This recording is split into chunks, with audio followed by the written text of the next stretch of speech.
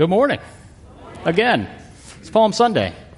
This morning we're going to be talking about the power of surprise and how we handle some of life's disappointments out of Paul's advice in Romans 8:31 through 39. So thank you guys for joining us. Those watching online, it's grateful to have you as part of the congregation also. Palm Sunday is the beginning of what is traditionally known as Passion Week or Holy Week. And it's this huge celebration where Jesus is finally noticed. And his disciples and all the people around him declare him as king. They wave palm branches as a sign of nationalism, as a sign of their expectations, their hopes, that Jesus would enter into Jerusalem and finally overthrow Rome. He would set Caesar straight and declare to the whole world that he was king. And the whole world would bow down to him and to Israel. This is traditionally a very celebratory time. As ironic as it is, this week begins in great celebration, culminates in Good Friday, which is an ironic title for the death of Jesus, Good Friday, and ultimately, and most magnificently, leads to the resurrection. But in the moment, his disciples are experiencing a roller coaster of emotions. We go from this height of expectation that Jesus is finally living up to who he said he was, that he was going to be king and overthrow Rome and provide freedom, to his death. In the depth of despair. This fact that they did not expect Jesus to actually die, but to become king. To become a king suggests that you sit on a throne and you live forever. When you die, your kingship is done. And so this is an emotional roller coaster for his first followers. This, I believe, is a celebration in retrospect. So everything that we're going to celebrate over this week is a celebration in retrospect. But in the moment, it was incredibly painful and challenging. We have these all the time. I do not like roller coasters. All right, I got a couple of people that don't like roller coasters.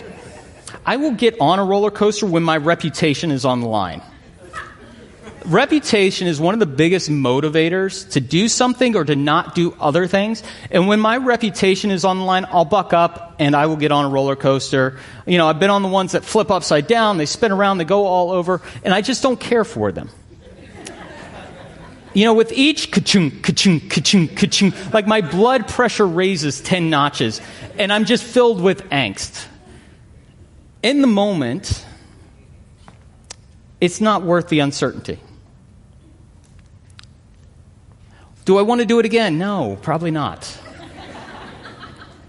But when I get off the roller coaster, I'm walking tall, right? My reputation is intact. I'm like, yes, I survived. I did not black out. I did not scream like a 6-year-old girl. My reputation is intact. It is a celebration in retrospect.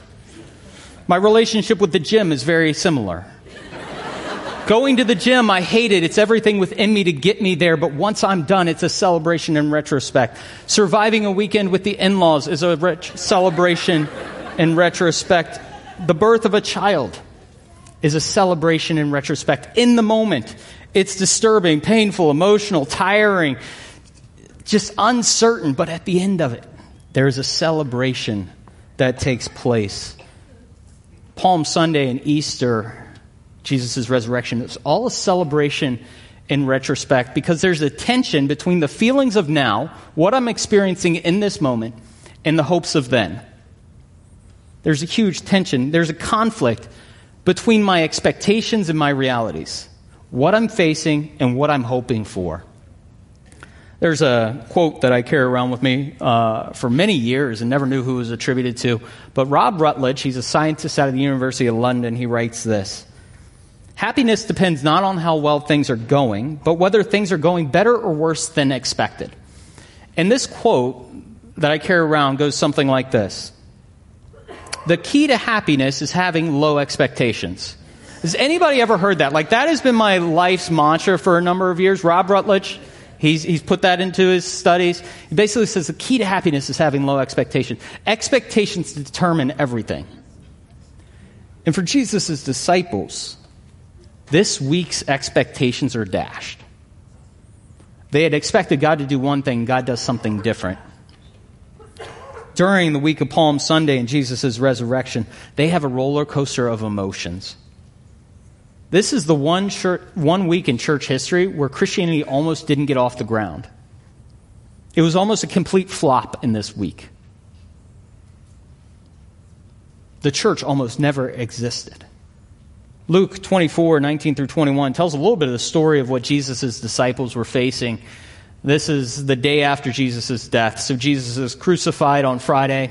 And on Saturday, 2 of his disciples are walking to a friend's house. They're going to have dinner together. They're going to talk about what has just happened, try to figure out how life moves forward. And they're walking along this road, and a stranger comes along and says, "Guys, why are you so sad? What's going on?"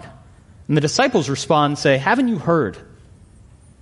Our best friend was just killed. He was crucified, most gruesome way." And the guy's like, "No, who are you talking about?" And this is what it reads in Luke 24. It says, "We're talking about Jesus in Nazareth. He was a prophet, powerful in word and deed before God and all the people. The chief priests and our rulers handed him over to be sentenced to death, and they crucified him. But we had hoped that he was the one who was going to deliver and redeem Israel." We had hoped. That implies that all their hope was gone in that moment. Their expectations and their realities were out of sync. Something completely different happened that they did not anticipate. N.T. Wright, Tom Wright, he's a prolific author and scholar, has incredible influence. He writes this about this scenario. He says, "None of the disciples dreamed of saying, 'Oh, that's all right, in a few days he'll be back.' Nor did anyone say, 'Well, at least now he's in heaven with God.' They were not looking for that sort of kingdom. After all, Jesus himself had taught them to pray, 'Thy kingdom come on earth as it is in heaven.' What they were looking for was a kingdom that would be set up on earth. And what happens to Jesus completely overturns that and disrupts their expectations. Even the expectations that they had that God would do something. They'd understood God in one means, and all of a sudden God changes. He pivots and does something different. And they're left completely disillusioned. Holy Week is a week of failed expectations, confusion, resentment, frustration, disappointment, and changed plans. Have you ever had a week like that? Have you ever had a week like that? How do we navigate life when it's full of surprises? When we feel like God is leading us one way and all of a sudden plans change. What do we do when our plans don't turn out? When we're disrupted in life? I believe disruptions are disorienting, but they're incredible opportunities for critical reflection, and they provide potential for new ways of thinking and acting. As disruptions hit us and they disorient us and they mess us up, there is incredible opportunity and the possibility for new life because they stop us just enough to cause us to take account of everything around us and ask some fundamental questions. And that's what I believe Paul is getting to in the book of Romans. We've been talking for a number of weeks about what God has done and this good news, this gospel that Paul talks about. But for a lot of his audience, Romans 1 through 8 kind of leaves them going, okay, what happened? We had this picture that we would be set up with Jesus, with him as king, us ruling right below him, and all the other nations being subservient to him, bowing down to us, because we're his followers. We're first in line for leadership, and their life is completely changed. If everything Paul is claiming in Romans 1 through 8, if it holds truth, if it holds value, Israel's left looking and saying, then why does Rome still have power over us? If everything that Jesus has done, if Paul is explaining everything that Jesus has done in Romans 1 through 8, then why does Israel still suffer? Why does it seem like evil is winning out? Why does it seem like we got the short end of the stick? And I know life, for me, can feel like that many times. God's not owning up to his end of the bargain. And Paul in Romans 8, 31 through 39 says, okay, here's what we need to know. Here's what we need to know. And here's the solution to these unanswered plans, these failed expectations. So let's read Romans 8, 31 through 39. What then are we to say about these things? If God is for us, who is against us? He who did not withhold his Son, but gave him up for all of us, will he not also with him give us everything else? Who will bring a charge against God's elect? It is God who justifies. Who is to condemn? It is Jesus Christ who died, yes, who was raised, who is at the right hand of God, who indeed intercedes for us. Who will separate us from the love of God? Will hardships or distress or persecution or famine or nakedness or peril or sword? As it is written, for your sake we are being killed all day long. We are counted to be sheep to be slaughtered. No. Verse 37, Paul says, no, in all these things we are more than conquerors through him who loved us. For I am convinced that neither death, nor life, nor angels, nor rulers, nor things present, nor things to come, nor powers, nor height, nor depth, nor anything else in creation will be able to separate us from the love of God in Christ Jesus our Lord. Paul gets to this amazing account of saying, guys, we know life didn't turn out the way you planned. It seems like God has shifted something on us. And now we're left with this new situation. And there's three things in this passage that I believe, first and foremost, hold power over us in these moments. When life doesn't go the way we plan, because we have an image of where we want to go and how we want to live, but when life doesn't go the way we plan, I believe Paul identifies and acknowledges three things that weigh us down, that hold us back, that dampen our resilience and take us captive. He does them through three rhetorical questions. Verse 33.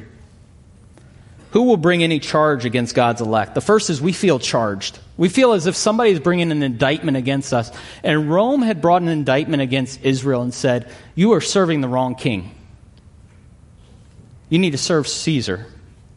Your allegiances are wrong. And essentially what Rome is saying, what I believe the voice that we carry around when we feel charged is, you were wrong, you are wrong, and you will be wrong again.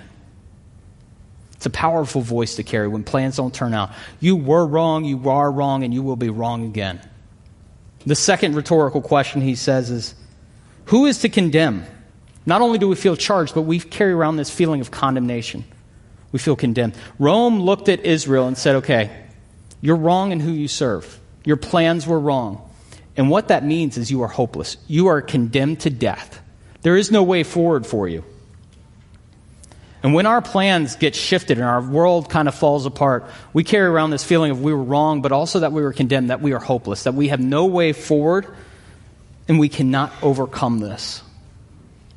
And then third and finally, in verse 35, it says, who will separate us from the love of Christ? And to continue our theme of C's, charged, condemned, who will constrain us? Rome is saying, because you are wrong and you're as good as dead, you are cut off. You are cut off. And this voice that we carry around of being constrained, thinking to ourselves, life didn't pan out the way I'd planned. And the world around me and God around me is laughing at me. My reputation has been marred. And because of that, God no longer loves me. He no longer accepts me. And the people around me no longer accept me because they see me as a failure. In essence, you feel unloved. These three voices tend to beat us down. They hold us captive. They keep us from moving forward and actually pulling from and entering into what God wants to do. These are the voices of Rome that oppress us. It's the voice of sin. It's the voice of death. It's the voice of failure. And they bind us and they keep us back. Paul in Romans 8:28, a few verses earlier from the text that we read, gives a little picture of how to move forward. Unfortunately, it's been claimed as like one of those pithy, catchy statements that are often said in times of frustration when it looks like evil is winning out. And so most of the time I write it off, but there's power to it. It says, we know that all things work together for good for those who love God. And this has been used as like, oh, life is going hard, but remember, everything's going to turn out fine. The power, though, when you detach from the emotional element of that verse, is incredible. And the real victory of that statement comes in the second half that I didn't read. A lot of people stop in that first half. Okay, everything's going to turn out fine. Don't worry. Just calm down. Everything's going to turn out fine. But the second phrase is where there's power. He says, we know that all things work together for good for those who love God, who are called according to his purpose. According to his purpose. I believe, purpose sounds very serious. I believe what Paul is saying, when you are called according to God's story, Paul is reorienting his audience to a new story. He's saying the way you had envisioned your story, your life, has changed, and there's a new story that is being written. The plot line has just deviated. It's changed. It's become much thicker. It's much deeper. And we need to reorient ourselves to a new story that is happening. Leslie Newbegin, he's a missionary from India, spent most of his life in India, and he's a theologian. He writes this: the way we understand human life depends on what conception we have of the human story. What is the real story of which my life is a part? The way we understand our lives is through the construct of the greater story. When we understand what part of the story our life is, then something new takes place in us. And so we have to ask ourselves, what story do I find myself a part of? What story do I find myself a part of? For Jesus' followers during Holy Week, this disappointment resulted when God did not meet the expectations of their story. They had a very simple story that they were holding on to, and they held on to it with all that they were, all of their fiber, their being. And God comes in and does something different. Their story, Israel's story, ended with Jesus proving Rome was wrong and ushering in freedom for Israel. It was a nationalistic story. It provided religious freedom. It put them in a place of power and authority. And I believe their greatest frustration came as a result of holding too firmly to their story. They held too firmly to it. It was their story. Theirs to write, theirs to implement, and theirs to experience.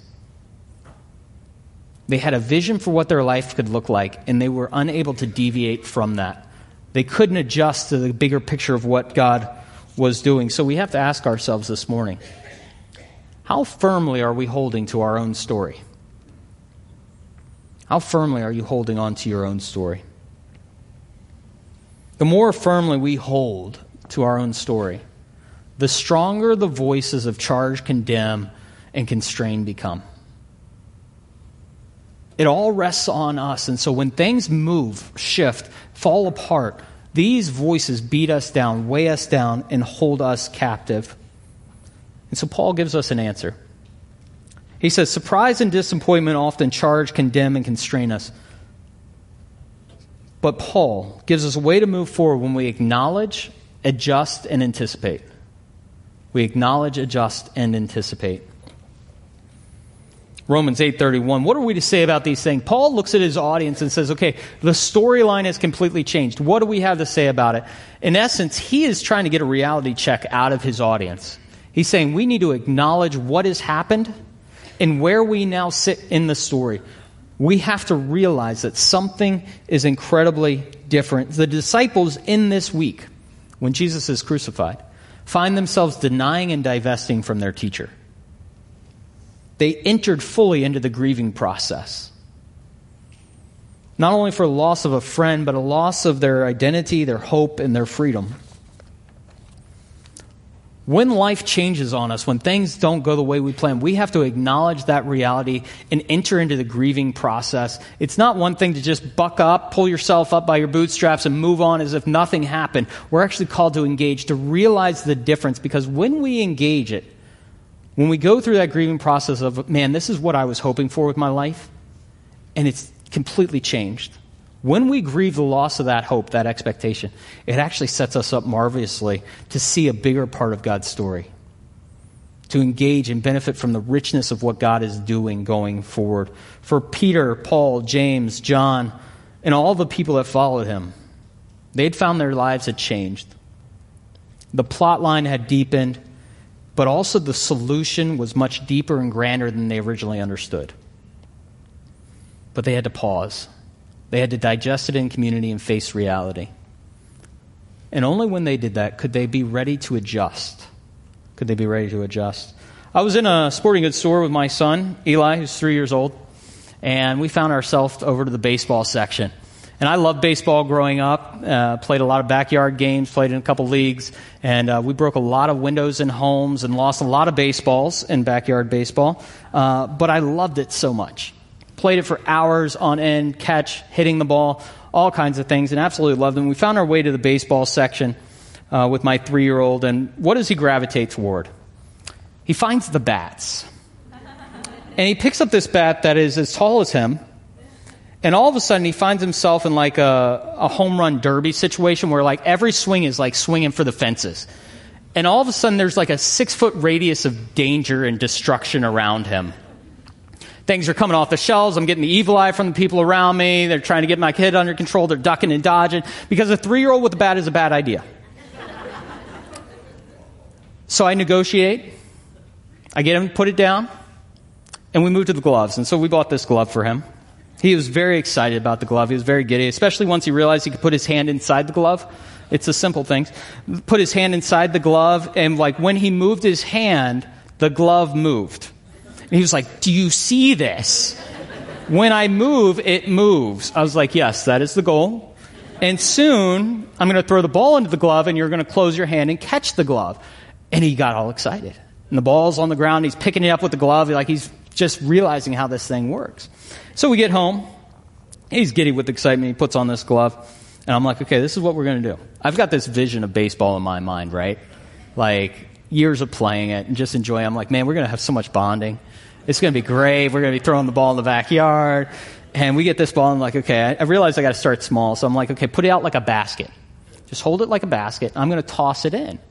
And when I toss it in, you'll catch it. And so I toss it, and every now and then it's landing in the glove. Every now and then it's bouncing off the back, bouncing off him. Every time it falls outside the glove, he just bursts into giggles like he's just like, it's the best thing ever.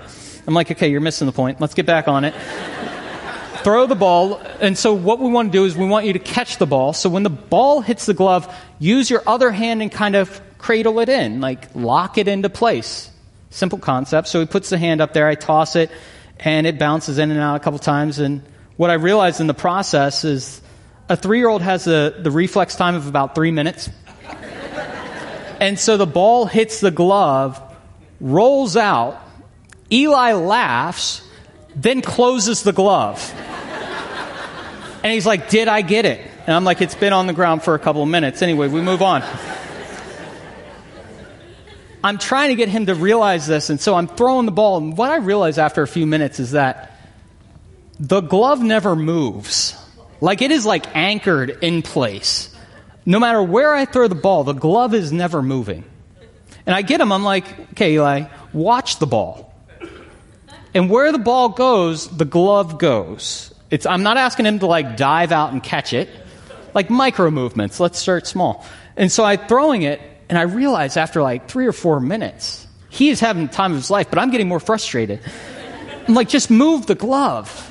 Just like it could be off right here and nothing ever happens. He never moves the glove. And what I believe, anyway, that Paul is saying is that Israel is holding so tightly onto their story. They never move their glove. God's trying to get them to adjust, to see a bigger picture of what is happening, to get them to adjust, to move to where he is moving. And Israel's so firmly holding on to their story that they never move the glove. And because they're unwilling to move the glove, they're missing out on this bigger picture that God has in mind. They had anticipated God doing something great, but they wanted God to continually adjust to their story. They wanted God to continually throw the ball into their glove and to fit within their parameters every time. This is what Paul is addressing. God is saying to them and saying to us this morning, there's something bigger I want to do. But in order to be part of that story, we need to learn to adjust. Palm Sunday, the book of Romans, the 4 accounts of Jesus' life, Matthew, Mark, Luke, and John, are all a celebration in retrospect. Because everything that took place in those letters, the first century believers did not expect. With Jesus' death, their hopes were dashed. But with his resurrection, their hopes were redefined. Their hopes were redefined. When everything has changed and you feel trapped in the cycle of charge, condemn, and constrain, Paul gives us a response based on who Jesus is that will help us adjust to what God is doing. The story begins with God's gracious gift and promise that he would give us everything we need. Verse 31, if God is for us, who is against us? He who did not withhold his son, but gave him up for all of us, will he not also give us everything else? And what I believe is Paul is saying he's going to give you everything you need to participate in God's story. He's going to give you everything you need to participate in God's story when we adjust to him. He keeps pointing us back to God. Those three rhetorical questions. Who can bring a charge against us? When Rome brings those indictments that you were wrong, you are wrong, you'll be wrong again, Paul reminds us that these threats, these indictments, these charges are empty because God himself is the true ruler and has already ruled in your favor. It's already decided. He's ruled in your favor. God has declared you forgiven, free, and in the right. It says, who will condemn us when Rome says your life is hopeless, when nothing but death awaits you? Paul reminds us that Jesus has a place of authority and has actually declared the final verdict. The power in Jesus' resurrection is that if death is Rome's final threat, and Jesus himself underwent death and was not overcome by death itself, but was raised to new life, what that means for us is as we participate in what Jesus is doing, those words of death and even death itself no longer have hold over us. It means our situation is not helpless. It is not hopeless. But we can participate and experience new life. That voice of condemn and condemnation no longer has power. And then finally, who will constrain us? Who will separate us from the love of God? When Rome, these voices of affliction, these voices of condemnation, these voices of constraint come against us and say you are unloved and you are cut off, you are unworthy, Paul reminds us that God himself intercedes on your behalf. He is stepping in and pulling for you. He wants the best for you. Not only that, but if death itself could not overcome his love for you, if he was willing to express his love for you so much in death, there is no other obstacle that can separate him. No other obstacle can separate you from the love of God, and that's exemplified in the fact that Jesus was willing to undergo one of the most gruesome deaths at his time. Nothing can separate you. And so based on this purpose, God's character, we can then anticipate. Romans 8:37, Paul says, in all these things we are more than conquerors through him who loved us. Conquerors over what? The love of Jesus is exemplified in his death, resurrection, and ultimately his ascension. And it enables us to overcome the surprises of life, the disappointments, the challenges, the persecutions, the suffering that we face. It grants us the power to overcome the voices of charge, condemn, and constrain.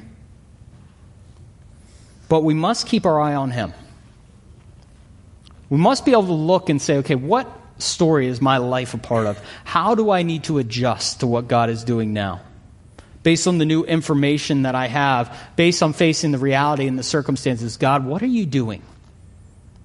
And Paul reminds us, as we adjust, as we look to God, then we can anticipate a victory. We can anticipate that we will participate in God's story and ultimately find true life. This is why his disciples were told to pray, as we've prayed a couple times over this series, Our Father who art in heaven, hallowed be thy name.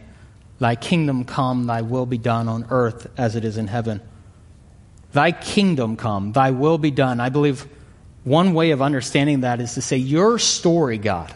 May God's story play out on earth in my life, in my family, in my relationships, in my community, in this world. May his story be established.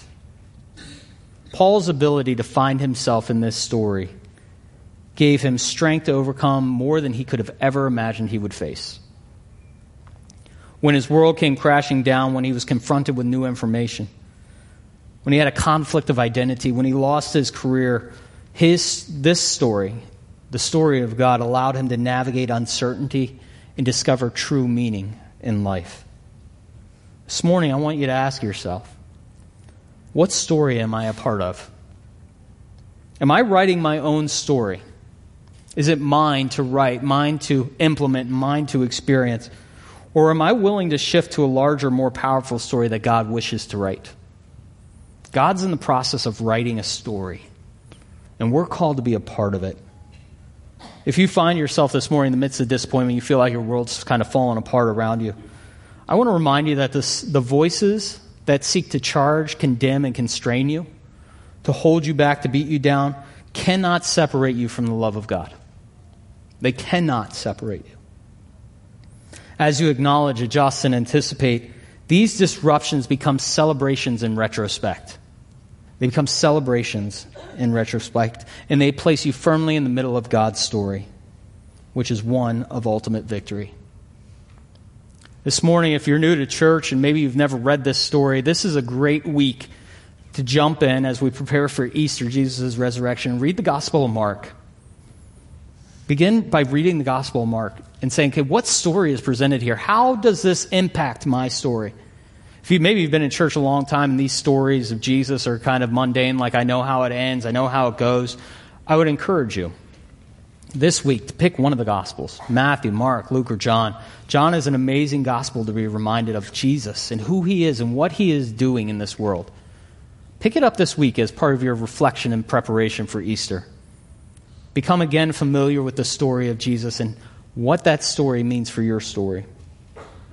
In conclusion, I'd like to pray over you guys this morning. So if you will, bow your heads with me. Jesus, we turn to you in our times of surprise and disillusionment. We rely on you to carry our story forward in your story, for your purposes, and for your glory. Lord, I pray when life does not turn out the way we had hoped, when our expectations fail, that you would grant us the power and the trust to overcome these voices of charge, condemn, and constrain.